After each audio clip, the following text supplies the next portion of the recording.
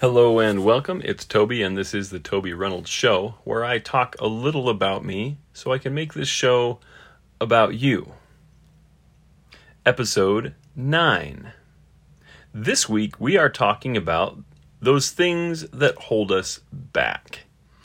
And the number one thing that holds us back, that number one thing that holds us back is the stories that we tell ourselves. Anytime we find ourselves being held back, it always comes around to our thoughts. If we can alter our thoughts, we can go ahead and move forward. We can start moving forward. But the biggest reason, or the biggest thing that holds us back, is the stories that we tell ourselves. And the first story that we're going to discuss this week is the story of I can't. So if you're one of these people who is caught up telling yourself the story that I can't do that thing. There's this thing I'd really like to do, but I can't do that. Today is for you. So there are a couple of things that I notice when it comes down to the story of I can't.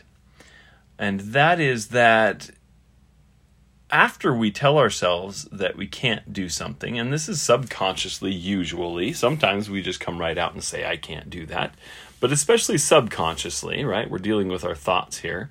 As soon as we say we can't do something, then we immediately begin to come up with ideas, other stories that explain or prove why we can't do a thing. Now, I want to point out that some of us, I'll say it this way, some of us are subconsciously intelligent. So much so that our subconscious recognizes the idea of I can't and recognizes when we are telling ourselves that, but refuses to acknowledge it because it recognizes it also as an excuse. And there are even some of us who admit that we don't believe in I can't. We believe we can. And yet still come up with reasons or excuses, proofs to show why we can't in this case, though.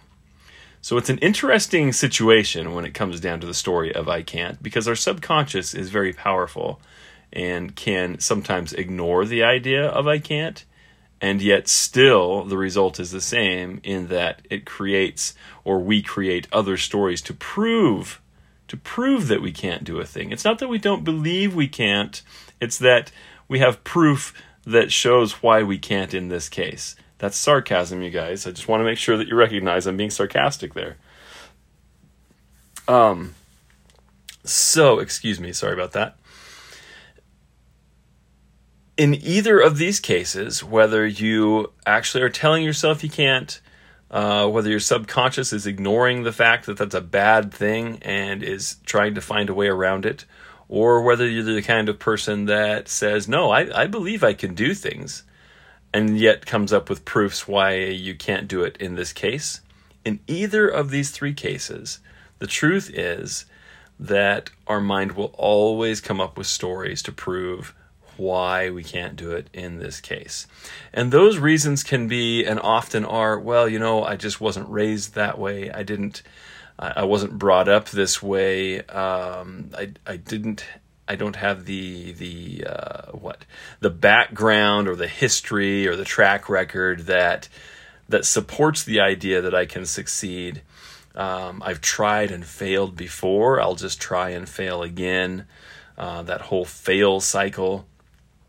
There are so many things, and I want to point out that if you were talking to a therapist would probably want to go back and help you understand where these beliefs come from. Where does this belief system come from? Why do you believe that you can't do a thing? And why do you believe that these are proofs of why you can't do a thing? And that can be helpful.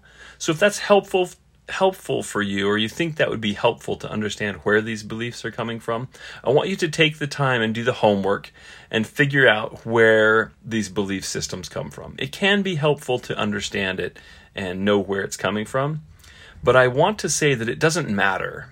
It doesn't matter where the belief comes from.